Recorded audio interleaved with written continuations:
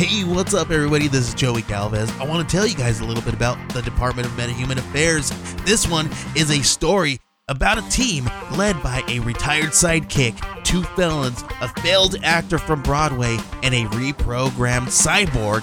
But their first mission is to stop the criminals who have robbed a bank, and they will have to set the world at ease. You're going to get 180 pages of entertainment, action-packed awesomeness right here in the first 6 issues in a collected hardcover volume 1. All you got to do is head on over to Kickstarter.com and type in the Department of Metahuman Affairs or DMA and check it out right now.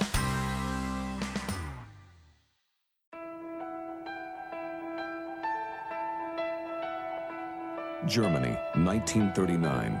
A nation declares war on freedom, armed with a powerful secret weapon. In Germany today, it is our youth who lead the way. They were trained to obey without question.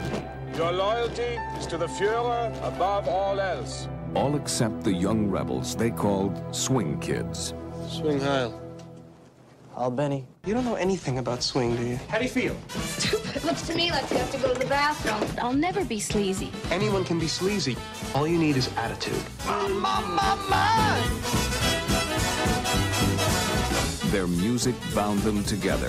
No one who likes swing can become a Nazi. We are closing this club. Leave immediately. Until their own country began tearing them apart. Youth of his sort belong in a work camp. What do I have to do? Only the same as most boys your age are doing. Don't you have some marching to do? We didn't want to join, we had to. He had to. What's your excuse? I'm his friend. So am I.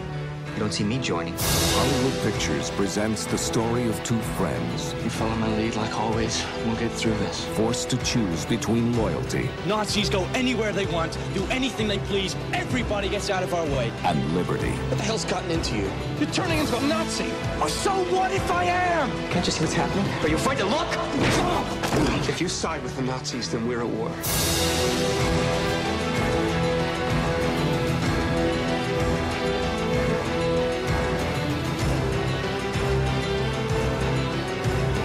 So much passion. Swing Kids. The hell with all of them! It turned them into like Jew lover. God, that I don't want to say. Oh, I'm not saying anymore. Dana.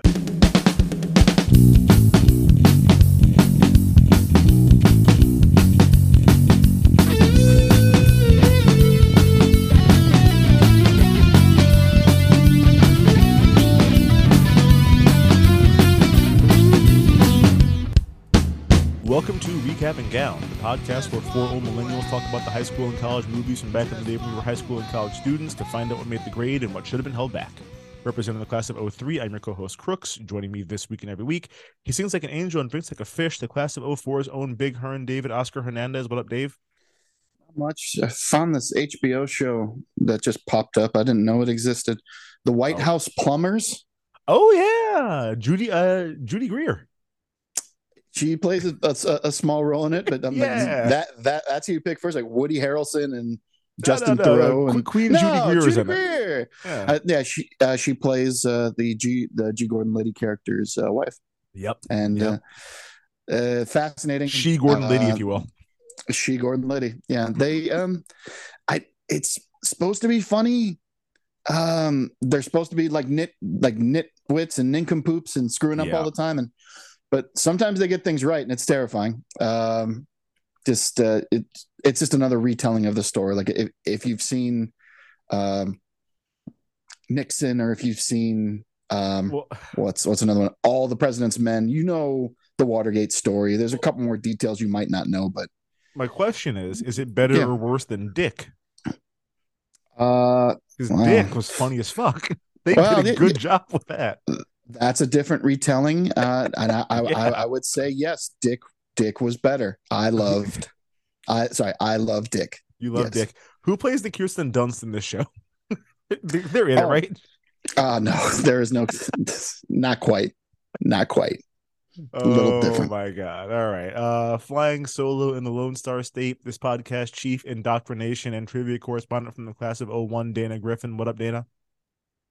Did y'all ever watch I Love Dick with Catherine Hahn and Kevin Bacon? I sure didn't and didn't know it was a thing. It was one of the first Amazon Prime series. Oh, I love Catherine Hahn. When I rented Dick on Amazon Prime, it's like, also watch I Love Dick. I'm like, why? Because it's got the same word in it. Okay, I guess that's a recommendation. I didn't. Is it good? It's weird. It's actually about Marfa, Texas, and Kevin Bacon is meant to play like a. So I think the reason why Marfa, Texas is Marfa is this guy Donald Judd built like an artist colony out there, and Kevin Bacon's supposed to be playing like a Judd like Svengali type art, and it's like all about a trip. It's based on a true story, so that's also the wild thing of it. Is the woman like went out to Marfa for like a writer's retreat situation and wrote the book I Love Dick, and it's about instead of Judd, it's Dick. So I love Dick. Fair enough. I love Dick. Nothing wrong with that. Dick's the best. Speaking of Dick, there's dicks all through this movie. Dave, we were talking about where can we get it and what is it about? The Nazis are dicks. Oh, I get what you mean. I'm just like, are we talking about the young male actors? What are we talking about here? I'm like, yes, it's all men, so there are people with lots of dicks in this film. Swing Kids from 1993. I don't know how you get a membership to Hoopla, but if you have it, you can watch it for free. I'd never heard of that before. I tried to sign into it. I'd look like, where do I sign up for a free trial? They're like, nope, you just got to. You just got to know. I'm like, all right. Okay, great. Amazon, Microsoft, YouTube, Vudu, Google Play, Redbox On Demand, DirecTV. You can rent them, or you can pay $17.99 on Apple for whatever reason if you want to purchase it. That's a lot. That's a lot. It's a lot. Synopsis via Rotten Tomatoes, short and sweet. American big band jazz beats in the hearts of young German friends confronted by the Nazis. That's not what the fuck this is about at all, man. That's the first act. Okay. Yeah. Things take a turn. Dave, if you could, give us a rundown of who's in this movie. Would you like me to... shit, you're not doing that. Dana told us in this movie. My fault. Yeah, your fault, Dave. Who is in this film? In this film is Robert Sean Leonard as Peter Müller, or I just called him Robert Sean Leonard the whole entire time. I didn't pick up anybody's name. The names are very generic for all everybody except for Arvid. Yeah, which took me a very long time to figure out that's what that homeboy's name was. They were calling him Arnold. Christian Bale is Thomas Berger. Frank Whaley is Arvid, or as I kept calling him, Glasses. Barbara Hershey is Frau Müller, or I kept calling her Barbara Hershey. That's right. I don't know who David Tom was, but he was Willie. Oh, the little brother. The little boy, yeah. Okay. The little wiener kid who nobody liked, except for his brother. Little wiener kid. Willie Müller. Kenneth Branagh, which I was like, what? What's he doing up in this thing? As himself. Uncredited. Yes, uncredited. He did not want to take steam away from all these big time rising young actors. Yeah. Yeah. Maybe I should actually look at the pictures. No, that's not going to help. No, it's not. Let me go back. We had Kenneth Branagh. He is SS Stombraförarna. Wow. Noah Wiley is Emil Lutz. And there's other people, but you wouldn't know them because I didn't. So I just called them Girl from School, Hot, Delivery Book Lady. I knew one of them, and we'll talk about that person later. I did not realize Kenneth Branagh was in the SS. I thought he was just like... I thought he was Gestapo. I thought he was like Gestapo, regular, but like you can secret be police SS, Nazi. You can be both. You could be SS and Gestapo. Yeah, and probably like I thought he was and all the shit. The Christoph Waltz of this film, where he's gonna sweet talk you and then find them Nazis. Yeah. Oh wait, no, find the Jews. Find the Jews. He could be he could be Anna Nerba. There's a lot of different groups you could be part of if you're a Nazi back in the day. What was Christoph Waltz a part of in Inglourious Basterds? He was SS. SS. Okay. Just regular SS. They had the skull on the helmet, the skull on the hat. Sweet talk you, and then turn you over. That's a bingo. Let's go around the horn here and give some memories of the first time we saw this one. Dave, what do you got? Man, I tried to remember. I'm like, did we watch this in school? I could have sworn we watched this in school. I don't know what class we did though. What year had to be social studies of some sort, but sociology. I think we were studying either Nazi Germany or mass movements of people doing terrible things, and this was part of the curriculum. Yeah, Swing Kids. We watched. We watched Schindler's List. We did not watch that. We had a whole day to sit in the auditorium and watch. Oh, like the whole student body, huh? No, just our class. Just we did class? like you. I think. Why was I? I could sign my own waiver, but like you had to get permission slip from your parents, or if you were 18, you could just like sign it, or 17, you could just sign it yourself because it was a rated R film. Mm-hmm. But yeah, it's dark. Yeah, that's what we watched. Y'all watched and I could Kids. And I've sure did. I've owned this on DVD a couple times. Wow. Yes, well, I liked more it than once. For whatever reason, it imprinted. I lost it. I remember going to disc replay and being like, "Holy shit!" I was gonna say, $3. Shouts to Bobby Lash disc replay. I'll take another copy. I found the case. I was gonna watch it for this, and I opened the case and it was empty, so I had to buy it. I was pissed. I was very pissed. See, there was an album by Basement and Jaxx called Rudy that I bought, I think, 4 times from disc replay. They kept on either losing it, scratching it up. It's not that good of an album. It's just very average. Multiple times. All right. Mm-hmm. Okay. Just twice. Dana, full screen. That's more than once. I think it was full screen, and 16:9. I had a Letterbox. widescreen as well. Letterbox. The love below. Yeah. Letterbox. All right, Dana, save us, please. Sorry. I have seen today and yesterday is the first time I've seen this film. Okay. 2 parts. 2-parter. Okay. I don't remember the first time I saw it. I watched this movie really frequently as a kid, which is weird because there's nothing in this movie that would appeal to a kid. No. I think I might have just gotten like really excited about the dancing and the music when I was like 8 or 9 years old or whatever. But this is a movie that got like regular play on HBO or Showtime or something in the mid 90s. So you did. No, it didn't. I remember watching this like on. I never rented it. I wasn't renting this movie, but I watched it a lot as a kid. I want to say TNT because I remember it cutting from a commercial into the dancing parts a couple times. Not Comedy Central, but no. Sorry, y'all. No. I watched a lot of television and was a big Christian Bale fan. I had never heard of this film. You missed out as a kid. Dave, did it make the grade or should they have held this one back? It was good. I liked it. Yeah. Again, it had been a while. It had been well over a decade, but yeah. It gets a little intense at the end, but also it can be corny as hell. But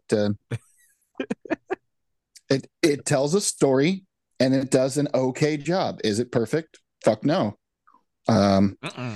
I have some accent questions that we'll talk about. Choices were made. Yeah, choices were made, and they have to live with them. But yeah, passed. All right, yeah. Dana, how about you? No. Oh. No.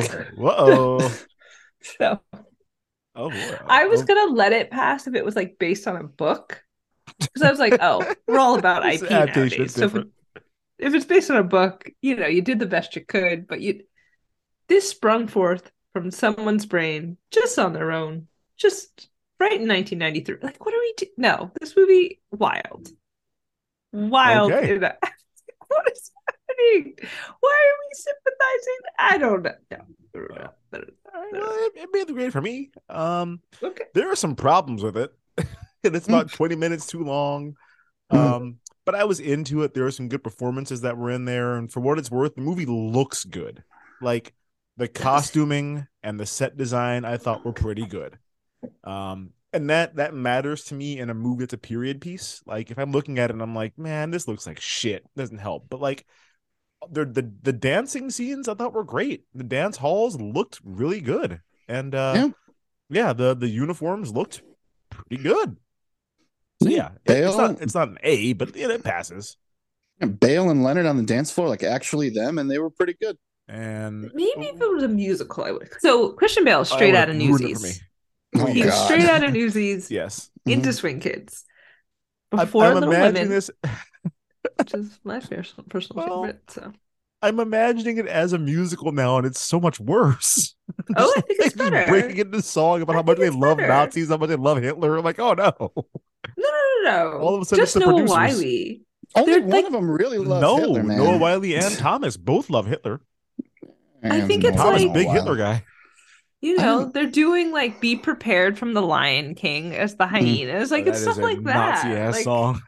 we're swing kidding when they're like bopping around. We hate the Nazis. We don't want to be a part of Hitler. Oh, why are you doing that with your hands? Okay, all right. Well, is that what you think it looks like? Yes. Okay. Before we get into the recap in the segments, any fun facts on this one? Let's see. Ethan Hawke is Peter. Do you see it? I can. Better.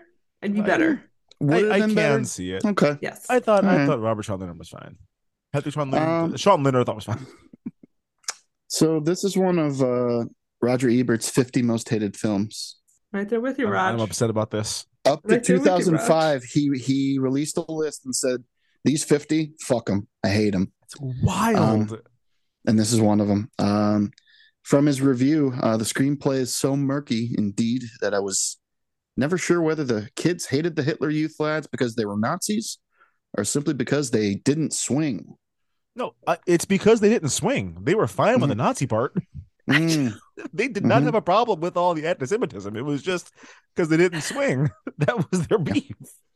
Raj has come back into my book after the 2.5 stars for Remember the Titans. Yeah, but this, I'll allow. Me and Raj, we're seeing eye to eye here. This film is ridiculous. But I think the people agreed. Didn't even make back half its budget, 5.6 against a $12 million budget. So I am curious who this is made for. I don't know. It's not kids. Well, it's not kids. And in 1993, I don't even think swing dancing, the revival hadn't happened yet. That was like 99. Still about five years away with Brian. Where was Brian Setzer in 93? Big Bad Voodoo Daddy and all those guys. Yeah. Squirrel Nut I was like Googling, like, where did swing dance come from? Is it adapted from a movie? And they were trying to say it started the swing revival in America in the 90s. No, I say no. Brian Setzer did that alone and by himself. Not maybe a little. Movie. No, the movie Swingers, maybe. Oh, you know what? Those Gap commercials, those Gap Jitterbug commercials. It would have been only a couple years after this, 94, 95. So, yeah.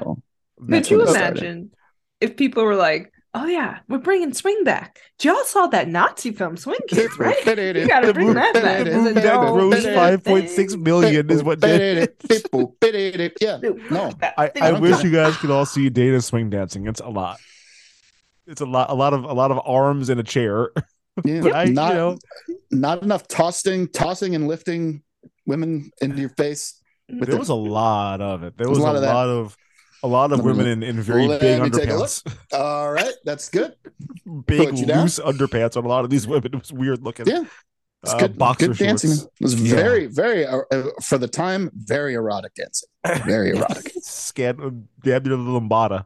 Okay, let's jump into the recap and the segments here. Dave, where do you want to get us started? Well, you brought it up in the text earlier about the accents. I had to talk about it. It was weird. Normally, you pick one and everyone does it. Mm-hmm. Yeah, right? Pick one or pick none. Usually a British accent in historical piece. Mistakes have been made before. If you saw Valkyrie and they're just like Tom Cruise. Just sound like Tom Cruise. Everyone else will be like a British accent. Everybody else, and like one German guy has a German accent, and then there were some accents that didn't make any sense to me in this movie. Didn't they also do that in Hunt for Red October? Like they all start speaking Russian. Yes. Sean Connery's like, I'm not doing an accent. And then everybody goes back to their regulars. And he's just Vasily, take the bridge. Vasily. Yes, exactly. Yeah. He drops it right away. There's one particular part when Arvid gets his first beat down by the HJs, the Hitler Youth, the hand jobs. Hitler Jugend. That's right. The guy who first confronts him before Emil comes up. What's your name? I'm like, is that a Southern accent? I think it was a German kid doing it. I said, "What's your name?" I'm like, what the fuck are you doing? I know his name, and I'm like, wait a minute. Did you have a German accent? Emil, we were really good friends. Boom in the face. Yeah, and I was like, I believe Christian Bale's Welsh. He's got a British kind of accent, English accent. Don't hear much of it here. No. It's pretty it's Americanized. He covers it up really well. I thought he was. I just be yourself, man. Come on. No, it's weird because literally all of the like adults and secondary and tertiary characters have fake German accents. No one in this movie is actually German, right? So they're all doing German accents, and then the main characters just don't have them. And I was wondering, I could be generous and be like, oh, they're trying to let us know that the swing kids are so into American culture that they have fake accents. Like, no, they were just like, nah, use your regular fucking voice. You have too much dialogue. Try to do an accent. You're not going to carry it. Just talk like yourself. Yeah. Yeah. I literally, in my notes was like, wow. I was like, oh, these kids, they really are into America. They just have these perfect American accents. Sound like Nebraska. Yeah. I think it was described as because the swing kids, it was a real movement. Hamburg in the late 1930s, 1939. The swing Jugend, the swing youth of the swing kids subculture, they admired the American way of life. They wore British clothes and they wore them too big, which I'm sure pissed off a lot of people. Wasting fabric. I've talked about this before. In wartime, there was no fabric. They were going to war. There was a shortage, and they were wearing these big clothes. Yeah, I would have been mad at them too. They had their own kind of hepcat dialect, using words that aren't words, that didn't make any sense to me. They forced the fuck out of this. They used Murgatroyd? Stop trying to make Murgatroyd a thing. Super Murgatroyd. I'm like, what are you talking about? Yeah, stop trying to make Murgatroyd happen. It's not going to happen. And they opposed the Nazis, especially the Hitler Youth, because a lot of them were youth. They're like, if we fuck up, then they're going to make us join. They may make us join at some point anyway, but for now, fuck them. We're going to do whatever we're going to do. And they were targeted and repressed by the Hitler government, because the Hitler government didn't like anything that they considered to be degenerate music. They have a much worse term for it that I'm not going to say. Sure. They did not like jazz, swing, anything by Jewish composers and what they call atonal music. I tried to figure out what they meant by atonal music. It's like, you know how modern music just sounds fucking weird and goes all over the place, like modern, like classic, like new stuff that's written, like Robert Glass. Is it Robert Glass? Something like. Okay, figured I'd throw that. There are composers who write new stuff and use weird instruments, and it doesn't follow like a traditional structure. So they think that they're trying to say something with that music that they don't approve of. So anything that sounds a little too like non-Wagnerian, they're like, we don't like that. Random bleats and blaps, man. Like, it's not a thing. Yeah, I would just say, it oompa and polka only is what they were okay with. Anything outside of that is verboten. Wagner, Bach, Mozart, Haydn, Brahms, no Mahler, no Mendelssohn, no Schoenberg, no Debussy. You love Debussy. No Schoenberg. Because Debussy had married a Jewish woman, so they're like, can't like that. Well, just, it's all very petty. These choices, it is. all very, very stupid. If it makes sense if you explain it, like if you break it down that way, I get it. If you were to ask me to name 50 things the Nazis were fixated on, swing music would never come to mind. But I mean, when you're, not to get serious, when you're living in a fascist regime, like petty things become a big deal. I mean, not for nothing, but Mickey Mouse on the chopping block right now. So like petty things become very big deals all of a sudden. The gender of M&Ms, the green M&M wearing some sensible flats. Yeah, right. A chocolate candy you don't want to fuck anymore because she's not in stilettos is a big fucking deal. Correct. That's a major problem all of a sudden. Swing artists like Artie Shaw, Benny Goodman, no good. And even Jewish composers like Irving Berlin and George Gershwin were like just some of the biggest on Broadway for many years to come. They're just like, no, thank you. None of that. There was actually a big crackdown that happened a couple of years after this movie takes place in 1941. Mass arrest of 300 of the swing kids, and they sent them to camps. The women to Ravensbrück and the men to Moringen concentration camp, and a lot of them were either forced to join the military or work to death. So it was very real. Whether it was petty or not. Yes, for listening and dancing. Well, I think it was the dancing too. Dancing. They were. If you're feeling something from this music, then you're dead. Wild. So there are several parties where they go dancing. As it goes along, each one it gets a little more dangerous. Like the first one, there's like we're able to dance all night and we're all good. We're good. And then the next one, it gets broken up, but they're able to cover it up by being forced to play traditional music when they march in, and then the third one gets raided, and then the final one they're busting heads. Oh, hell! And this is over and based on the timeline that they set in this movie, it says it starts in 39. They put in the Germans invading the Sudetenland in the Czech Republic. That was March. That was March of 39. Oh, okay. So this was 3 months and maybe a month and a half after that. So over the course of 4 months, it escalated that much. Which we never see the weather change. We don't see it become winter. We don't see it snow. We don't see the leaves change color on the trees. So this is all pretty condensed timeline. Yeah, there's a lot of long coats. So I thought it was a little colder, which would make sense if it's winter, which it should be if they're following the correct timeline, or maybe they just don't give a shit. I thought it was Germany. Boss Nazi uniform they were wearing. That's all that was. He was in short pants at some point. I was like, pants. "Oh yeah, I wasn't taking you seriously walking around in short pants and needling socks." Get out of here. I mean, so say it starts like maybe that's like a New Year's Day, New Year's Eve, New Year's Day dance in the very first one, and then it ends in say April when he started to be able to wear short pants with his fancy black uniform. I don't know. Yeah. So they get together and they dance. They're throwing each other around all over the place, drinking, smoking. What's wrong with that? Well, I don't get it. No, to me, this warranted some further explanation because, like, these were not like clandestine parties in a secret speakeasy style club. These are huge fucking dance halls, seemingly right on the main streets. Like, we never saw the club owners get in trouble. It seems like this would be really easy to shut down. You just walk down the street and follow the sound of loud ass swing music and rhythmic clapping. Like they're basically have like a neon sign out front. Yeah, like in that first one, they're like switch the music. I was like, okay, these motherfuckers walked right in. They're outside. They heard you. They were at the door when you were like, play the polka or whatever. Probably not. Also, you guys are all dripping in sweat. You're dripping in sweat and doing the waltz. Like it's a dead giveaway. I'm like, they heard y'all. Unless this is one of the most soundproof buildings on the face of the earth. It seemed it was on a major street. They heard y'all. They heard y'all. No, yeah, this is pretty obvious. Though I want, where are these places nowadays? I would go dance at this. This looked exhausting. It looked so fucking tiring. Like I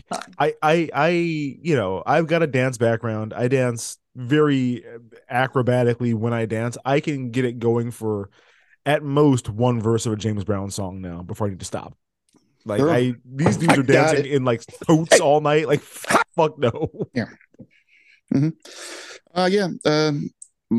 think my dancing days are over too. Back the days from waiting in line for too long at the hang up. The Hanga Uppa, yeah. Sorry, the Hanga. It's very German. It's very similar. People waiting in line to get in. It's where there's a different type of dance on every level. If it's like you can listen to the 70s on one, the 80s on another, and just open till 4 in the morning. Yeah, man, I always had a great time there. But these kids had more energy. They were younger, so I completely understand. Lots of cool dancing. It's as though I didn't quite see like a bassist dance, like let's jitterbug. I'm like, they immediately kind of do like adding special extra moves, but it's completely coordinated. I'm like, and these people supposedly just walked up to each other, like, let's do it, let's dance. Yeah, I'll throw you in. Everything will be great. I have questions about this too. No, but there's you really have no choice when it comes to choreography. You have to make it all work so no one's running into each other, making it look fucked up in the frame. So everything's got to be down to the step. That makes sense, but it's not realistic. But that's fine. You know what? I wonder if obviously I wasn't around at the time, but like clearly the jitterbug was a thing people were doing. I'm assuming they didn't like show up with hours of choreographed dances that they knew with like a partner. So are they just like calling dances on the fly like Stone Cold Steve Austin, or are they have like a series of like, here's a 16 count segment. We'll do routine 4, then 9, then 3. I am very curious how anyone did this dance like impromptu. I don't know how you did it, but they did it. I think you like the guy has to be a good leader. The girl has to know how to follow. I don't know. Just get tossed around a lot. I can't be led. I don't know how to do it. I'm gonna lead. I just kind of feel like if you can Charleston and then just let the guy throw you where he's gonna throw you, basically, is kind of the rest of it. Just the beat with your Charleston. Yeah, pretty much. Fantastic stuff. Very good. So they're leaving the club on the first night. We'll go into this because at first it's kids dancing. They're having a great time. And they're pissing on the side of the bridge, and they hear whistles, and they see somebody run by, and it's the Gestapo running down undesirable of some sort. I'm guessing probably a Jewish person. He looked like an offensive Jewish caricature. Yeah. So run him across the bridge, goes across some train tracks where a train comes out of nowhere. You do not hear it coming. No, absolutely dead silent on the bridge. You can't hear, but then it's like. Well, he laid down next to the train, but not like that. Under didn't it. Make any sense to me either. So he's just laying it. Keep running, guy. Go, you can get to the other running. side and start running. Yeah, keep running. Jumps into the water, and they immediately start shooting at him in the water. That's how you know shit is very, very, very real. And they just walk home. It's wild to imagine just like seeing this on your walk home from the Hanga Uppa and being like, all right, let's get out of here, guys. Just like, dude, what? I'd probably have some stuff to say about it. Yeah, I probably have some stuff to say about it. But at that point, they're at the get along to go along, or what do they say in the book? Keep. Just try your best to deal with it. Don't stick your neck out for anyone. Just deal with it, and we'll see where we go. Yeah. So there are 3 main swing kids. We know about Peter. I called him the poor one compared to Thomas, who was the rich one. Yeah. The apartment wasn't terrible, but there's like 4 people living in an apartment that's probably made for 3 or maybe 2. Yeah. Works at a factory. Works at a factory. Yeah. His father had recently passed away. We find out more about his father later. His dad died 6 years ago. Yeah. Really? Because the brother said he was only 3. Yeah, the brother said he was 3 and his dad died when he was 9. Jesus. So I did some math here. So that's 1933. That's like the beginning of the Hitler era, because Hitler became chancellor in January of 33. So they got in right away to work on this guy. Got right to work on his dad. Jesus. Right away. So yeah, the mother, the grandmother, and the brother all live together with Peter in this little apartment. He has a part-time job delivering books. We find out that's he's actually delivering something. Do they ever tell us? They never say. What it is, I think we're just supposed to infer that it's like resistance newsletters or some shit. Yeah. Resistance. Well, I think letters fall out of the book at one point. Yeah, at one point he discovered its passport. So I don't know if they were. That was? Birth certificates. Birth certificates. Birth certificates. Oh, okay. So they're helping to smuggle people out. Okay. I saw shit fall out, and I looked away for a second, and then I looked back, and I didn't see what it was. So, all right. Yeah. When anybody asked for Faust, you were getting a rare copy of Faust. They set that up. Yeah. Rare copy of Faust. Which apparently Faust is also slang for an Uggo, which I did not know was a thing.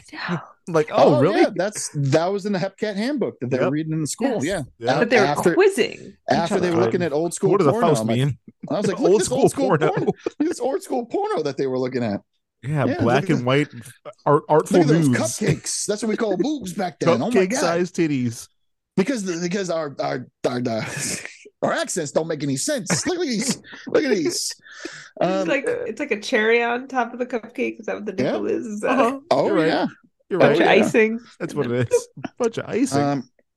He has a similarly extensive knowledge of music compared to Arvid. Obviously not like Arvid, but he goes to the record store. He's like, I know where all like where they hide the good stuff. They have to label it something else so that the censors don't take it away or anything like that.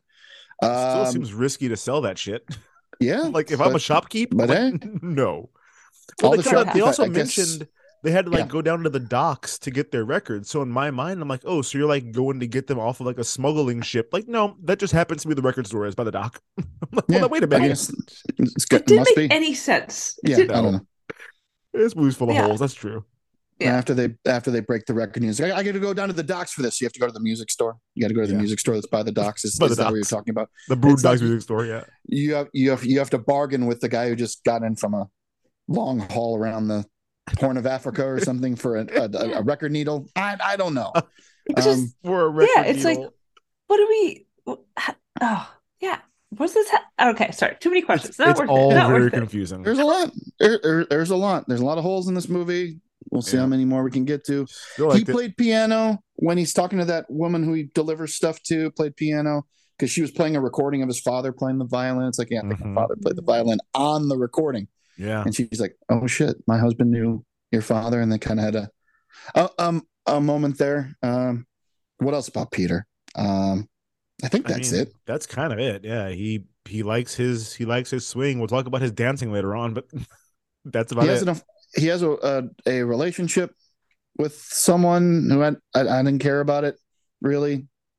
The women in this movie are like basically they're always like a mop with a wig on top. They have nothing to do with this movie. Nothing to do. Thomas, like I said, rich one. His father is some kind of an industrialist or heir to some kind of money. Apparently his father voted for Hitler, but likes to criticize him at home, calls him Little Adolf. Madman. He seems confident,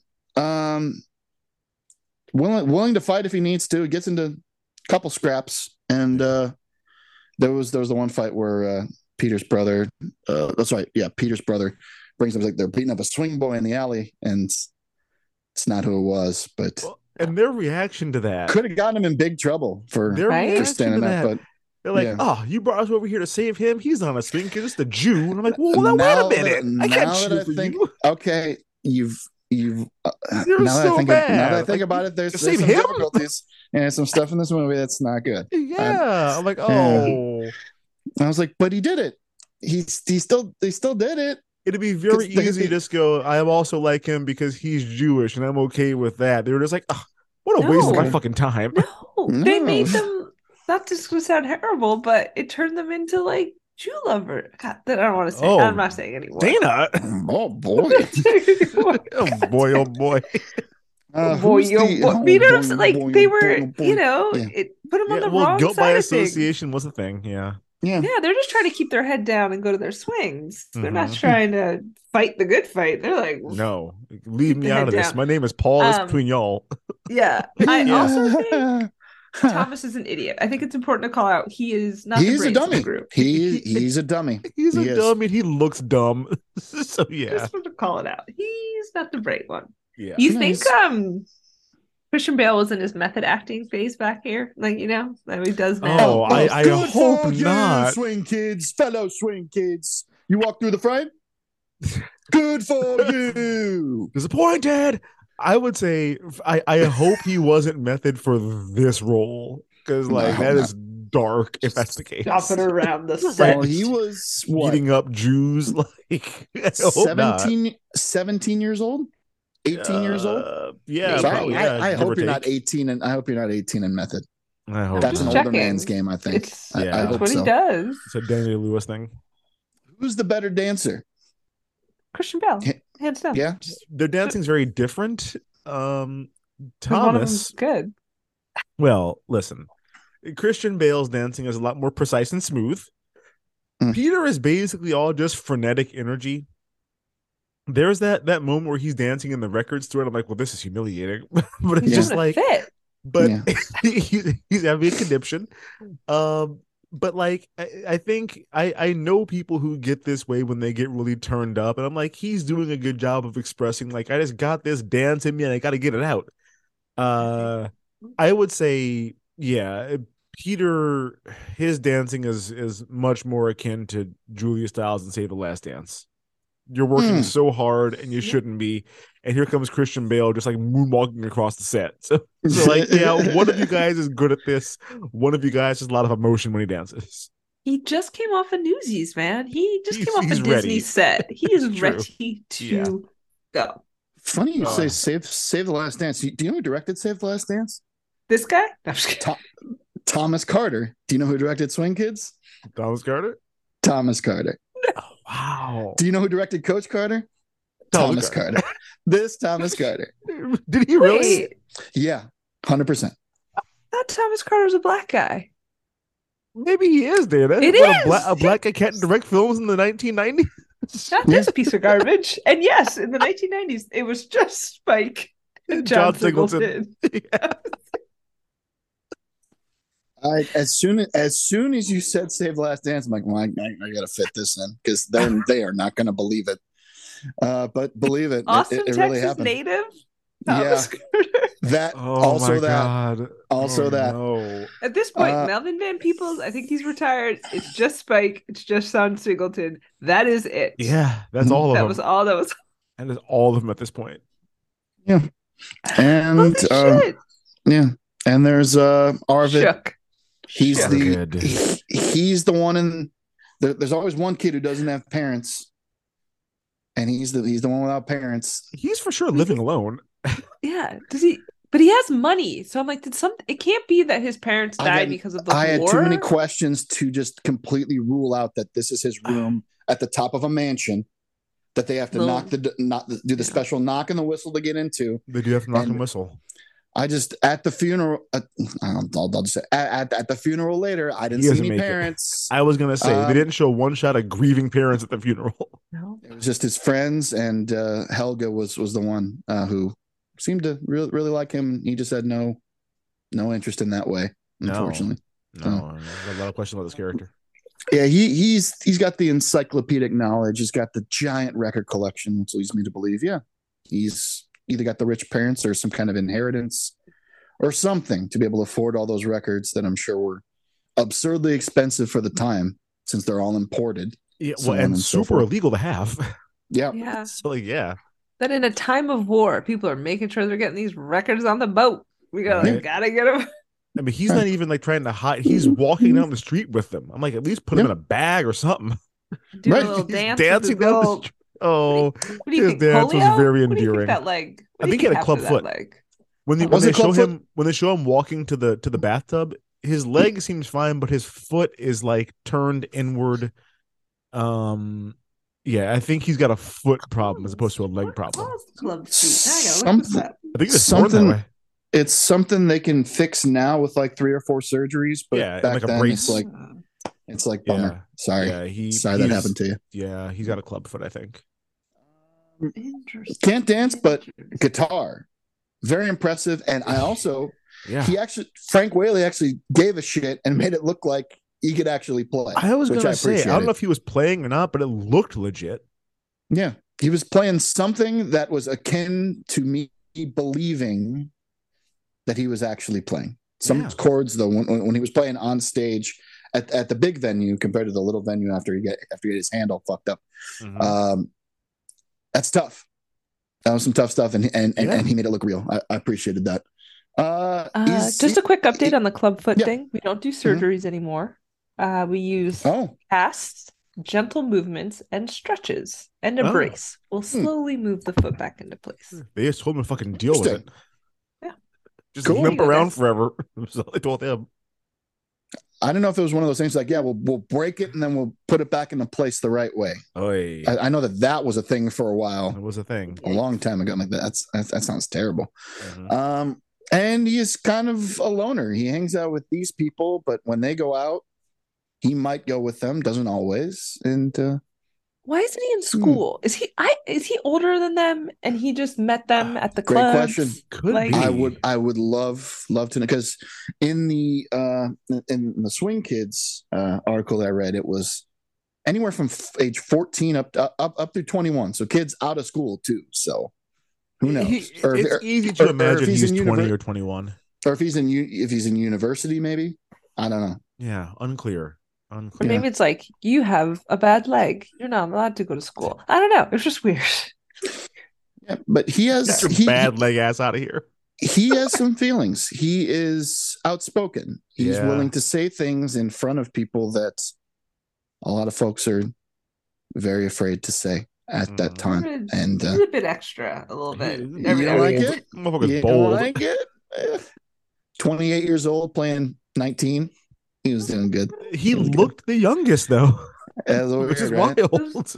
That's weird. No, Christian Bale's a baby in this film. Oh, He Noah looks Wiley hilarious. also a child. Yeah. Which I couldn't believe Noah Wiley and Christian Bale were like the same age. I was like, what? Right. Yeah. Couple of He's about to youngins. go be on ER. Uh-huh. Start saying that. Yeah. You got it. Have the quieter like piano part that. Dun dun dun. That's the end. That's how it ends. So 2 weeks in a row, we got that ER back to back. Let's keep it going forever now, huh? It's a trend. So Otto is you see him dancing weird one time, and then you see him play upright bass with Arvid later. I'm like, and he's fucking swinging, man. He's hustling. Didn't know I said he's around. Don't know anything else about him. Can't dance, but has rhythm and can fucking wail on the bass. Man, like an hour into the movie, I was like, wasn't there a fourth dude before? Like there was a fourth dude. Goes away. Fourth dude. Then there's Helga, who hangs around Arvid and uses some of the Hepcat terminology. I forgot what super the name undeveloped of character. Yeah, the girl who Peter falls for. I forgot her name, but they called her something, but it's Evie. I just called her the girl from school. I thought she was blonde. In the second half of the movie, she's a redhead. The women in this movie have nothing to fucking do. They don't even give them like a legit romance to any of the main guys. They're just kind of there, I guess, in the background. Yeah, there are like too many unnecessary women. And I'm sorry, I hate to say it, but it's like if you're not going to give us something to do, don't have us in here. Sorry. No, it's true. They have nothing to do. They have no backstory. If you told me it was a different woman in every scene, I'd be like, yeah, okay, sure, it makes sense. Yeah, like because they just introduce like it's the lady he delivers books to, and that's why. Sorry to those actresses, but it's the lady he delivers books to. It's the girl from school. Could they have been the same character? That would have been better, more interesting. I thought he was gonna fuck that delivery lady. I thought their chemistry was palpable. Yeah. Yes. Mm-hmm. It was like, oh no, she was. Oh, she's older. I'm like, oh, she's old. Like, not to say he can't have sex with her. She's older. She was married to a man who was a contemporary of his father. Right. Yeah. So probably, but people, old dudes married young women back then. All the Robert De Niro's popping out a kid at 79. Imagine him changing a fucking diaper this week. Like, oh god, or ever. I don't like that. Believe he I don't like that. Arthritic hands. It's good, but yeah, like when good. Yeah, when we first saw her, I'm like, okay, so like these two are gonna be a thing. I'm like, no, they're not. No, they're not. No. Would have made more sense. We didn't need the girl from school. We didn't need her. Could have just had the lady he delivers books to. Yep. He just needed someone to dance with for, I think it was 45 seconds before the club got raided. I'm like, it's her fault. She brought him. She fucking brought him. She ratted him out. Let's see. Kenneth Branagh showing up. Did not expect that at all. I'd forgotten about it, but there he was. He's the Gestapo guy who saves Peter's mother from the.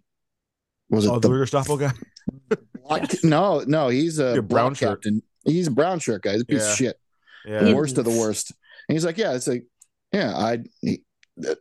think he was just being like, you should do whatever I ask because I could save your life. Do you know we know who your husband was? Yep. He's a bad guy. I can make your life a lot worse. Smack, smack, smack. I'm like, that guy sucks. Mm-hmm. Worst of all time. And then Kenneth Branagh's like, yeah, you should just fuck off. You should. Because the Gestapo's here now. Gestapo. Right. I'm gonna Gestapo you from doing this. Oh boy! And he did. You see what I did? I saw it. I'm really sorry.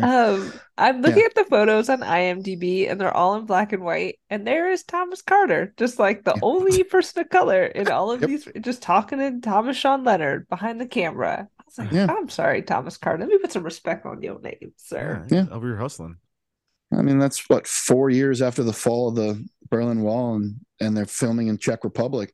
So they're probably like, who's that? Who's that black? It's like, I'm sure they're like Magic Johnson, Michael Jordan, just any black people they know. Michael Jordan. Yes, it's good, Michael. Oh no. He was 31. Frank Whaley was 28. Both look pretty young. It was a long time ago. I was looking at him like, you guys look good. Good for you. Looking good. Congratulations. He's also interested in Peter's mother too. He shows up later with like gifts and wine and chocolate, and they have like a fancy dinner. Peter gives him shit about it because he kind of goes back and forth from being like, this guy's trying to help me to, who the fuck is this guy? This guy's trying to fuck my mother. Yeah. Who does this guy think? But also, let him. Your dad's been dead for 6 years. Like, there it is. Someone's got to clap them cheeks, man. Yeah, I don't know. If when he said, when he said it, like Barbara Hershey just lays the smack down. I was like, yes, this little kid's getting too big for his britches. Yeah. He was just like, why are we having all this fancy non-German stuff? What's wrong with the German Greek stuff? This and French German. Johnny German Polish, over here. You should be more German. Yeah, some Polish some wine. Oompa music and get over with, huh? Please, isn't this more appropriate? And he's like, okay, guess we're going to be like that. We're going by the strict interpretation of the rules. I guess you're right. I guess the main conflict, the main issues start with a stolen radio, or should I say, an already stolen radio. Yeah, it's like a twice baked potato. Yeah, right. Yes. Exactly. They're like, we're stealing something that was already stolen. Is that really a crime? The answer is yes, but yeah, still. It is. Especially in Nazi Germany. It is. So they steal the radio that was stolen to give it to Arvid to make up for Thomas being like, you can't even fucking dance, cripple. I'm like, Jesus, man, this is your plan. Thomas brings that up a lot. He's like, because you said earlier he's kind of dumb and he's only got one line. He's like, if this guy comes at me, makes me feel stupid, he's a cripple. There you go. He made him feel stupid, but like knowing music better than him. Listen to more records, man. Like, we could all know music well. He wasn't like doing music theory. He was like, oh, I know this song. Listen to more fucking music, Thomas. I think that was after the scratched needle. He fucked up the needle too. So got to make up for that because with their blindfold game, right? So Thomas pretends to be hurt, goes into the store. He's like, "Help me, Fraulein," because he suddenly has a German accent. Fraulein, yeah. I'm bleeding. And then Peter runs in, takes the radio, runs away. They don't have a chance. It's all fucking ham-fisted. It's a bad scheme. Horrible plan. Really here's what you do. You go in together and you're like, lady, my friend needs help. And then as soon as he's on her, you run out with it. He's on top of this poor lady in the back room for 30 solid seconds before Pete even walks in there. I'm like, dude, no, you guys go in together, throw him on her, and then quick grab the radio and run out. I'm terrible at this. Or ask for like something special that might be in the back of the bakery. Right. To and go, I'll go help you look for it. Yeah. I need a raspberry Kugelhof. You got one of those laying around? And then that sounds great. I would love a Kugelhof. It's a very complicated cake. Yummy. Yeah, a Dolba's tort. Oh, let's go in the back and look for it, and quietly sneak in and steal the fucking thing. Right.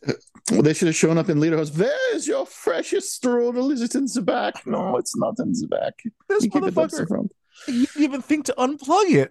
Like, it's plugged in. It's playing music right now. It's probably unusable now that he yanked it out of the wall that way. Those things probably weren't built all that well. Or maybe they were really well built. I have no idea. We see what happens to it. It was made of cheap shit, obviously. Yeah. It also, to me, I think a radio of 1935 weighs a ton. I don't know. Or at least 50 pounds. That's tube. It's tubes in the amplifier, that thing. Considering how much slower he was than Thomas, I'd say, it weighs at least 37 pounds. He's like running carrying like a small child. Right. A big child, frankly. A big child, yes. and then he falls. I don't know why he took that big jump with it, which was kind of weird. Like he was going to thought he tripped. I thought he jumped, so we can debate that. Let it go. It's not worth it. You're going to get caught, man. So then you don't get away and you broke the fucking radio. The shot of that radio exploding into 1,000 pieces is etched in my mind from my childhood. Like, I knew it was coming when it happened. And watching it as an adult, I'm like, okay, they're 4 feet behind you. Your friend is on a truck. You're not going to catch up to a truck carrying a 50-pound radio. you're not gonna one hand climb onto it while it's moving. Let it go, man. Arvin isn't even gonna know you were gonna steal that for him. He's not gonna get mad at you that you didn't bring it. Just let it go. Christian Bale's like, just get rid of it. He's like, right? Drop it, man. It's for Arvin. Shit. We're doing it for him. Oh no, I'm falling. I'm getting stomped on. This explodes. Holy shit. Oh my God. Sometimes you gotta cut your losses, man. Right. And this throw is the radio at them. They already fell down the broken glass that they ran directly over. Throw the radio at them. Yes, love it. And Thomas gets away in the truck. Peter. You would have thought someone died, which I guess, right? But, if I'm like, don't say my name, man. Maybe that's the last thing you want to yell is my name. Right. Yeah. And they take Peter in. He gets bailed out by Kenneth Branagh again, who just happens to be around. The fixer again. He's the fixer, only for them, I guess. But and he said, you have to join the HJ. There's no other way around it. You have no choice. The hand jobs. So he gets a haircut. Looks pretty good, actually. He does. Good for you, kid. Because his hair was getting down to like. It was bad. It was like stuck in your mouth on the side, like from like the bangs. I'm like, that's a little too long, bro. Yeah. He's got like that. Long. It's like thin. Like Christian Bale's got lovely waves. Volume in his hair. I love Christian Bale and have since I saw him in Little Women. That is a oh, good for you. That's great. That's great. His hair has volume to it. His hair is luscious. Yeah, and maybe it was a wig on Robert Sean Leonard, but not great. It looked thin. Yeah, and damaged. But surprise. Just think about Robert Sean Leonard. Did y'all watch House? He was House's best friend for like a decade. I couldn't watch House because I'm like, I hate this main character. I don't want to watch this annoying son of a bitch every time. Like, no. Glory, delightful. Yeah. Robert Sean Leonard just played a wet blanket. Just Dr. Wilson. You ever hear Hugh Laurie's music, by the way? Does he play jazz or something? He makes like knockoff Dr. John music. Like he's doing a Dr. John impression. I'm like, oh, this sounds bad. Interesting. It's weird. It's disarming. He made about $110 million off House, so I think he can do whatever the fuck he wants. The whining boy. I'm like, what are you doing? I see him in movies randomly every so often, so I'm guessing he's like, if it sounds good, I'll do it. Otherwise, he's got multiple albums. It's Dr. John. It's Dr. John ripoffs for me. Yeah, it is. It sounds good. It is New Orleans jazz, and I don't think he's ever been in New Orleans. Bring back a little bit of Fry and Laurie if you ever watch that stuff on the BBC. Very funny. Good. Very funny stuff. So surprise, Peter goes for his first day, and Thomas is there too. He also joined. There you go. Weird. That's nice. I think he might have just wanted to be a Nazi all along. Volunteered to show up. Part of me saw that's like, you didn't have to. You really didn't. You just wanted to do this. Right. I think maybe based on the way that he goes over a very short period of time, I think maybe he was into it. Liked it. Wanted more of it. So their credo is HJ by day, swing kid by night. See how long they can make that last and just try to make the best of it. Based on the timeline, after about a month, people start to change a lot.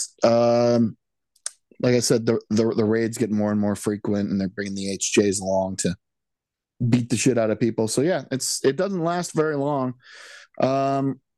Indoctrination, there's that one part where there's that teacher standing in the front talking about the Jew is your this and this. I'm like, all right, great. Good for you, I guess. Yeah. That's if you teach them young and you're just like, just keep saying that stuff. It seemed to work. So good for them, I guess. Question I had about that. So it seems like there's special HJ school, but then there's still real schools. Like, how did I don't think they go to the real school. I think they kept the real schools open for as long as they could not force kids to join the HJ. Once they got everyone to join the HJ or made it compulsory, they would close the real schools or take them over. And they all HJ schools. We didn't see their normal school enough to like tell the difference on how the interior of that building looked than the other one. It looked like they were in the same building, which maybe they were, but it's just like that could be. Who knows? Yeah. Just put up a couple, put up a couple Nazi banners and same building. Yeah, it comes a different place. Yep. So the Emil character, the Noah Wyle character. We didn't really get an impression of how close they were with him until you saw the pictures just before Arvid, okay, spoiler, commits suicide. Yeah. Later in the film. Watching closely. Yep. Yeah. After he gets into the bathtub, they show pictures of all of them. And there's another guy in there. I'm like, who the fuck is that? I had to go back a couple times. I'm like, that's Noah Wyle with too long hair, wearing this weird hat, and big pants, and giant jacket and stuff like that. That was Noah Wyle. So they were really good friends. I didn't realize how close they actually were. So that ended up making a lot more sense. When they first see him, it's not clear. Like, hey, that's Emil. No, that's just a guy we see at the parties. We don't know him that well, but they also, I mean, they call him the original Hepcat. So I'm assuming he like brought swing music to Hamburg himself. Like he's the patient zero of this whole movement. No, he has a Nazi looking face. I've never noticed it before, but he looks Nazi to me. Aryan, Teutonic, the expression face, for sure. Teutonic. Yeah, there's not a lot of smiling there. I don't really think I see. Well, he smiles once when they're at the Nazi retreat and they're like, let's eat bread and soup together and touch shoulders. Yeah. This is great. That montage? I didn't like it. That montage. Let's run a track race together, huh? It just made you feel, a lot of pride for, Fatherland. Jesus. What is the stance of this film? Are we for Nazis? Are we against? I think the film is Nazi neutral as long as you like swing music. If you're a Nazi who likes swing, the one Nazi that came by whistling at him, like, hey, that guy's all right, huh? I'm just like, he's all Nazi. Yeah. He whistles just a quick little bit of, it don't mean a thing if it ain't got that swing. And they were like, remember Christian Bale? It took you a year or some shit. A year. It's a year to figure out how to go. So the Noah Wyle year, buddy. Yeah, I just nailed it. Yeah, no. As once they said that, I'm like, oh, he is dumb. He has some. Yeah. He has maybe he didn't know how to whistle for 11 months. I don't know. Tongue and lip control issues. He's dumb. So, if it started with you didn't know how to whistle, then we had to teach you how to whistle. It took you a year to learn how to. You listen to a song one time and whistle it. Like it's not that hard. No, they So Noah Wyle, when they're beating up Arvid, he says the N-word and he says the K-word and back to back on a poster later and with no words between. They did back to back. They did. After one party got shut down and they started a whole campaign, they had the poster with the Jewish caricature on it and Jesus. That bummed me out. I like Noah Wyle, and he bummed me out. Librarians is a great show. I like Librarians a lot. If you like Librarians, it's good. Magical Librarians, superhero Librarians. They have magic powers. They use their Dewey Decimal abilities to save the world or something. No, I don't think he has powers. I think the girl in the group has some kind of magic powers. I haven't watched it for a while, but they get like fun artifacts. I thought it was. I used to really, really into it. When I heard about it, I'm like, is that kind of like that show that the Postal Service puts out? You ever seen this show? When I was a kid. Yeah. About the postal agents saving the day. Yeah, about the postal inspection service. I forgot what it's called. It's called The Inspectors, I think. Yeah, it was on daytime TV on Saturdays or something like that. And they solved the EI in the corner because educational and informative. And they investigate postal service related crimes. It's very real. The librarians. It's much more like it's like a team of Indiana Joneses, basically. Okay. It's Indiana Jones with like 4 of them. It should be the archaeologists, not the librarian. Well, oh boy. So Noah Wyle is the librarian. He runs the library where they keep all this shit. This is for our librarians podcast. But it's like if you cross over Indiana Jones with like Lord of the Rings. Interesting. I was gonna try to make the name of that other one. It's like, do we want to talk about trying to play something about the Dewey test? Do we want to talk about this? Do we? Do we? I don't think we should. So him and like three other guys are like, "Hey, swing boy, you dancing?" He's like, "Not really. I can't really dance. Not well with my foot." But then they break his record that I'm sure was like a lot of money. What's the currency, like 50 marks or whatever? Some crazy amount of money, I'm sure. Yeah. It shattered like glass. Were records made of something different in 1939? And the sound effect they played, it was like someone dropped a glass, like a champagne glass, like a wine glass. What's the speed of the is the big record the 45? No, the 45 was a single, I think, right? That was a single. Yeah. So what the big platter 78s? I don't fucking know. I don't know the speeds. Danny, you know this, right? This is a smaller record. But yeah, it shattered like glass. Back in my day, they made a final. Barbara Stanwyck and I used to take the trolley. Yeah, no, it's God. It is. It shatters into a million pieces. And like maybe it was just made of like cheaper shit because it's the war is on. I don't fucking know. But you see, he does grab one of the shards, and I was like, "Oh boy!" Slice him on him. Yep, slice him motherfucker up. Yep. Not quite though. Emil kicks the shit out of him, punches him like directly in the face hard. A lot of times. And they all take their turns kicking. Then he tries to grab for his umbrella to either defend himself or because rain's coming. I have no idea why he grabs for that. It's also his cane. Yeah. And they stomp the shit out of his hand. You see, yeah. Like cobblestones, right? It sounded. Yeah. Damn. Okay. Sure that felt terrible. I'm sure it felt terrible. How dramatic it was very like American History X when we curb stomped. Yeah. I was like, shut your hand. Now like, say goodnight. I'm like, oh God, Edward Norton. Oh God. I mean, my question was like, how badly do you got to break somebody's fingers and to be like permanently useless? You like pulverize the bone. You're not doing that with your foot. Back then, a hammer or something. Not much. Those boots, those cobblestones. Got some jack boots. You're right. They got the jack boots. They do got jack boots. Yeah, it wouldn't take much to destroy your hand for life. It's not like they can put pins in anything in 1939. I guess not. Yeah. They knew also right was useless. Yeah. They're like, it's war times. We're not stitching up this. I'm just going to say something terrible. Oh, this kid. His hair's too long. Don't like him. Not fixing old clubfoot over here.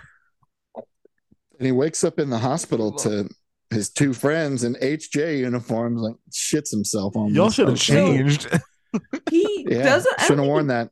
I don't think he has his glasses on. He just was brutalized by dudes wearing the armband, and these two idiots are like, "Let's go show up at our friend's hospital." He just opens his eyes to fucking Nazi symbols. Yeah, hell yeah, we freaked out, you dumbasses. Yeah. I'm terrified. That's terrifying. All right, reasonable reaction, frankly. So they tried to steal the record.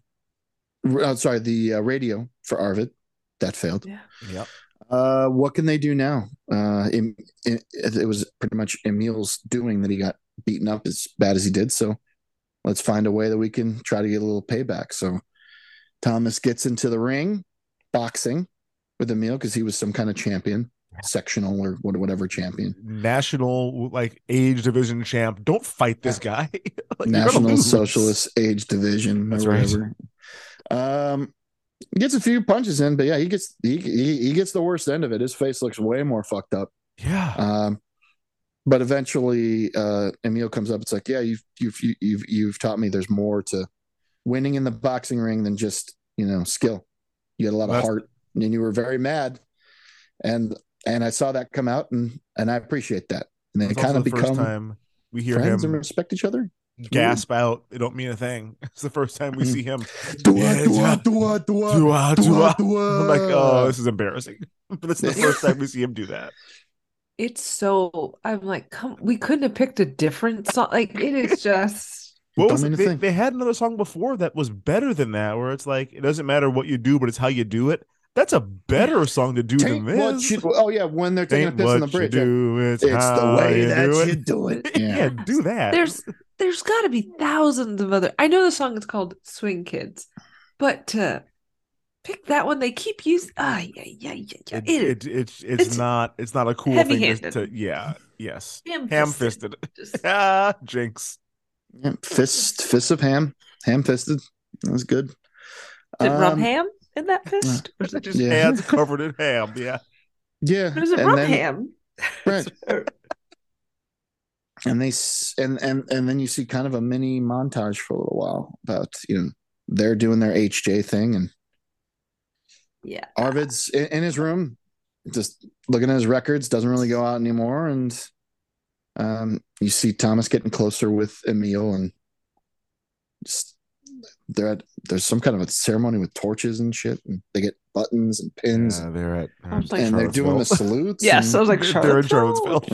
I don't want to say it, but I'll say it. Fuck it, they're in Charlottesville. What in the Charlottesville am I? Well. Yeah, but so as of that moment, they're all still HJ by day, Swing Kids by night, but Thomas is moving away from that. Their thing, even the motorcycle HJ. Peter goes and meets with that woman again, and has to drop off a book, and he's kind of like, "Yeah, my father. Maybe they were just using him. I don't know why he cared so much about the Jews and so on. The way that he was speaking to her, it's like, yeah, it's kind of getting through to him too. Yeah, you guys are both on the same page again. Pulling back. He ends up pulling back, but only after he's traumatized. He's totally on board for a while. After all that other stuff happens, then there's because he's still doing he does other deliveries later. We'll talk about that as well. But so Arvid with only 2 fingers, he said Django Reinhardt only played with 2 fingers. I can play with 2 fingers. Practices. Yeah. Oh, okay. Django, DJ. Yeah, Django Reinhardt. He was I play bass with 2 fingers. Guitarist. You can use 2 fingers in your neck hand. Right. But the way you saw that what he was supposed to pretend to be playing in that part where he's playing guitar, it's complex. 2 fingers. It's tough, man. Yeah, and all that's those chords, complex to play. It's a lot of bar chords switching back and forth, and it's only 2 fingers makes it impossible. But he figured it out. He sounded really good. Bass is different, and this is kind of where everything really, where this movie kind of hits a plateau and ends up going way downhill. Everything gets real sad, and there's a big time bummer, and it becomes like Nazi reality. Yep. Shit gets real. And I said Arvid is mad as hell, and he's not going to take it anymore, because that's kind of his network moment. Gets up and says, all they asked was one patriotic German song. I was like, no, one song, 8 songs, no songs. It's not my job to build up your, what was it? What did he say? To build up. I was like, well, this is War morale. Machine or some shit. Yeah. Not to build up your morale so you can go on killing more Austrians and Poles and Jews and just go everyone, gypsies and undesirables. And Peter's sitting there like, yeah, and Thomas is like, what the fuck are you talking yes, about? It is. You think that just because as long as they're not coming for you, Right. which I think at one point doesn't Thomas make that? They're like, yes. After they get out, very heavy-handed. You think that just because you're not doing it yourself, that you're not part of it. The answer is you're part of it. Yeah, 100%. Yep. He's sick and tired of, quote, doing his part. He's done. Not going to play for any of these people anymore. He's done. And this is when you finally realize Thomas is fully changed. He immediately comes out after that. Peter's just trying to talk to Arvid, calm him down, but Thomas comes wailing out. It's like, oh, well, you talked about the Jews and the Poles, and what about the cripples and the I don't like saying the word. Yeah. That's what happened. But yeah, and he's like, okay, so you're just gonna come right out with that. It's usually he has to get a couple things right back at him, but yeah, Thomas had at one point he reported his father, and then they came for him. God, I'm like, that's fucked up, but that's part of what they wanted. Anyone who wasn't ideologically pure, gotta go, get you out of there. Like, did Thomas just do it because he was like pissed at his dad? Like, there was something about it that was like I think very he did like it 'cause he thought it was bratty kid. I thought it was his patriotic duty. I think he's like, I'm supposed to do this. He's speaking subversive. I thought his dad was saying, like, because at that dinner party where it's like, oh, that's the one good thing of the Hitler Youth. It could find, like, Thomas might finally make something of himself. So he was like, they had a bad relationship, but I think it was mostly just like, yeah, no, my dad said a bad thing about Hitler. Like, he has to go. Yeah. Oh, I was reading it more of like, this bitch, you gonna say shit about me? I'm gonna tell that. He didn't seem to feel bad when they came to get him. Turnabout's fair play. What he's like, your work camp, homie. He's like, you. His father looks at him like, you really? Yeah, really? You really did this? Yeah. Like, saying, fuck yeah, I Ed did, too, bro. Thomas.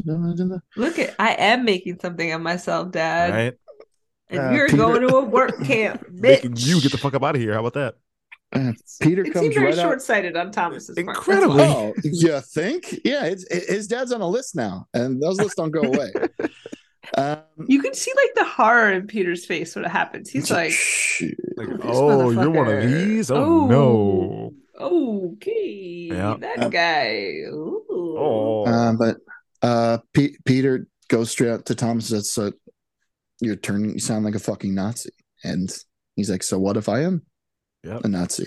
I know it wasn't 2 days ago, but now I am. How about that? Comes right back at Peter. It's like, yeah, well, your father's a Jew lover. Oh. Transformation complete. That's all. He's gone. He's gone. Not much you can do. He's on board entirely.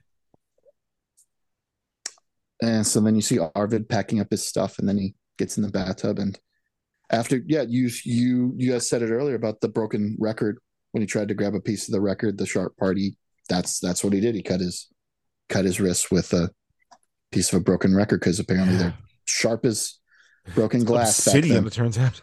Yeah, tough. He killed himself to avoid becoming a murderer. Who the fuck was Arvid gonna murder? They weren't gonna let him into the army or anything. Correct. What are you talking about? I think he was thinking that Arvid would think that even if he's supporting in any way the people who are murdering, he himself is a murderer. And you could just fucking flee the country, pal. I mean, I guess you can think. They don't want you around, so they'd probably let you go. Yeah. It seemed like a leap. I feel like we didn't spend enough time with Arvid to. No, we spent enough.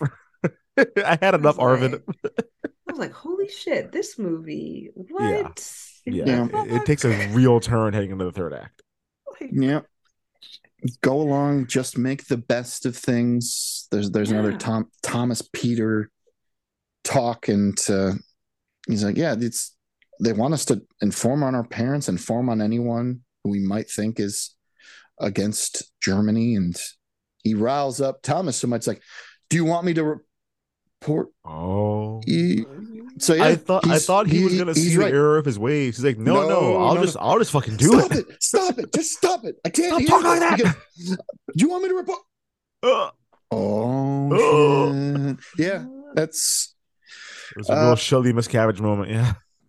Kenneth Branagh comes back around about the book deliveries, lets them know about that. The Gestapo's suspicious about whatever they're doing with those passports, and they give him another job.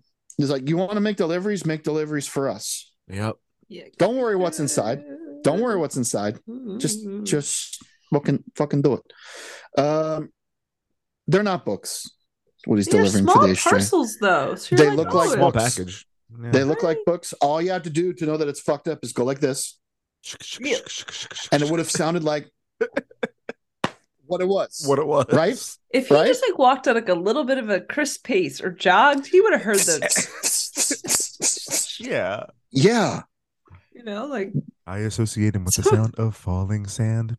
Makes one delivery, fine. Second delivery, walks away. Here's a oh god, no. That was genuinely a heartbreaking scene.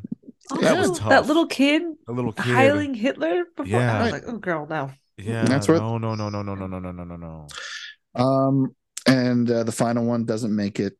Doesn't make the delivery. Brings it to the river and looks in, and somebody will never get their loved ones' remains now because you dropped them over the fucking street. Exactly. Slow-mo, horrible, like ash all over his face. Just another person, man. Ashes. Ring was in there. It's another one of those weird fade. They're like a lot of random fade outs, and then let's reset. Yep. I think they do it 4 or 5 times in the movie. It's like I don't know how to transition this. This is just too fucked up. Okay, fade. It's ashes, and there's a wedding ring in there, and in the box says traitor. Which they foreshadowed that earlier. They just really got to needle it in. It's got to needle it in there. They translated that one for us. Thank you very much. I was like, verboten. What is verboten? Or verbata, whatever it was.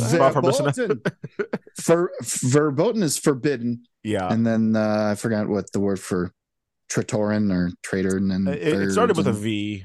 Vartan. Yuri Vartan. My dad's German. He would know. Oh wait, no, that's feminine. Sorry. It's Verata.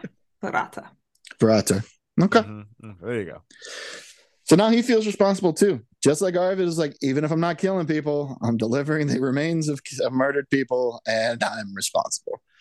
So he decides to go for one more night out, even though it's very dangerous, and you can see far fewer people at this party than at any party previously. Yeah. And his dancing. If you don't watch this movie in its entirety, fast forward to this part. Very Napoleon Dynamite. It's a lot of erratic, sudden. I got candy in my heels tonight. It's giving Fosse. It's a lot of Fosse random and just movements. Welling up eyes, just wet eyes, ready to. He is fucked up. I will say, this song is a goddamn bop. This Mr. Shane song. It starts off slow and just gets faster and faster as they go through the verse. I'm like, this is a fucking jam. Be mir bist du schön. Sure. Is what it's called. It's sure. Shit fucking rocks. It's a great song. Sure. And it speeds up a little bit, but immediately after that, in the buildup of the song, you see they're assembling outside to DHJs are ready to take down the hall one last time, and Noah Wiley in the lead. And instead of a guy with a makeshift cone to project his voice, it's we're gonna beat the shit out of you and we'll sort you out later. Everybody out. Billy clubs. Yeah. An all-out brawl. Thomas finds Peter and they get into it on the dance floor. End up like fighting out the door, like rolling out the door, like. I think I've seen cartoons where you start dancing, where you start fighting, and you kind of roll up into a ball and end up outside. Ball of fists and feet. Yes, it was kind of like that out the door.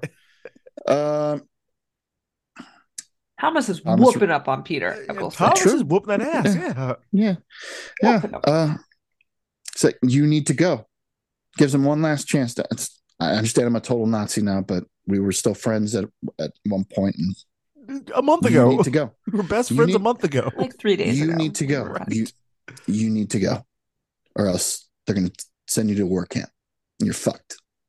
He said something to the effect of, I now know who my friends are, and I won't be alone.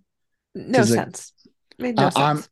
I'm going to this work camp, but at least I'll know other people there, because we're all going to die together because we love swing music. And then his brother comes. It's not because he loves. They want to be on the right side of history, I guess. Or something. No. They were totally fine with the anti-Semitism. It was the swing music that was what brought them together. Right. Okay. Right. He gets put on the back of a truck, starts driving away. His brother, Peter. It's like 1 a.m, Willie. Like, why are you on these streets? Willie. It's okay. And then it's not okay, but they're gonna murder you. His brother does the swing heil. They really drove it on the ground over and over again. Yeah. And then there's after just before the credits, it said, the Swing Kids movement endured, even with there were several crackdowns endured through the war, and that's all. They also do. It don't mean. I swear, someone says it don't mean that thing. Peter does it again on the back of the truck as he's driving away. Okay. He burps it out again while he's actively dying. It's that same shit again.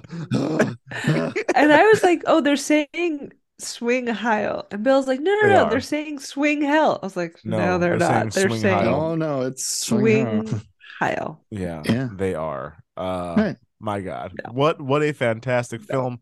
One of the things we like doing on this pod is taking a look at a minor character to see if this movie was the start of big things, the peak of their whole career. So it's time for an IMDb deep dive. Dave, who are you gonna dive on this week? Someone I recognized in the film at the time. Well, now her name is Jessica Hines. When I heard of her name was Jessica Stevenson.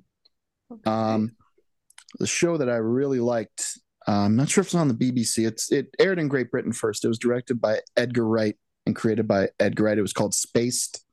There's a good show. It was a show with Nick Frost and Simon Pegg playing. It's funny. But before they made all those movies together, Sure. Edgar Wright and all them. They did a TV show and they did 2 seasons of it, and it was awesome. Just a bunch of slackers. One of them writes comic books. The other has like a weird military thing. He has a bunch of guns around, and she's just kind of in the middle of it, and they just kind of live their lives. It's a really, really funny, good show. And a lot of the other stuff that she did, it's like a lot of BBC stuff. If you ever seen British television, you would know, like a couple episodes of Doctor Who and so on.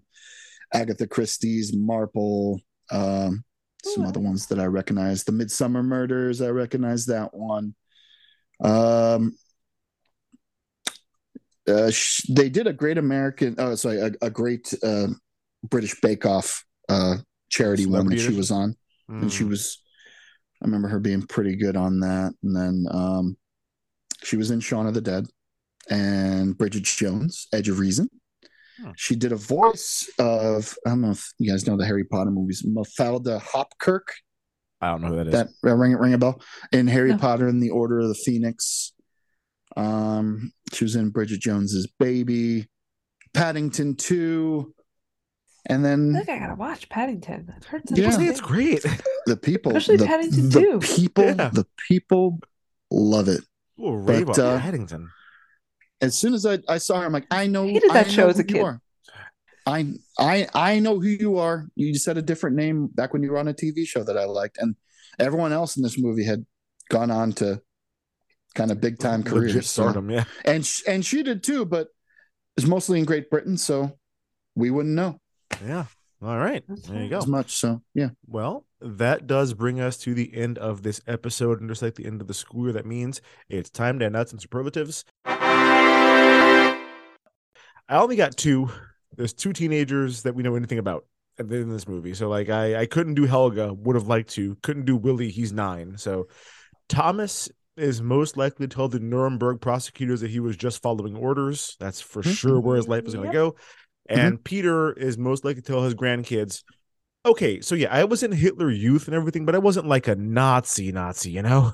He's going to have to do a lot of explaining for what he was doing during the war. Yep. Now, this next movie is my pick. We are heading into summertime. So I wanted to do a summer camp movie. There were a bunch I thought about picking. But just like Swing Kids, this is one I watched a lot on premium cable during my teenage years. The movie stars Andrew Keegan, Kate Mulgrew, Burgess Meredith for some reason, Jessica Alba, convicted felon Allison Mack, the Bumblebee girl from the Blind Melon video, and Christopher Lloyd. We're talking about 1994's Camp Nowhere. We're digging into it. I did not know Allison Mack was in that movie. Turns out Allison Mack is in this movie. So Money Mud. Yeah. Money Mud. Do you have the guts? Like that's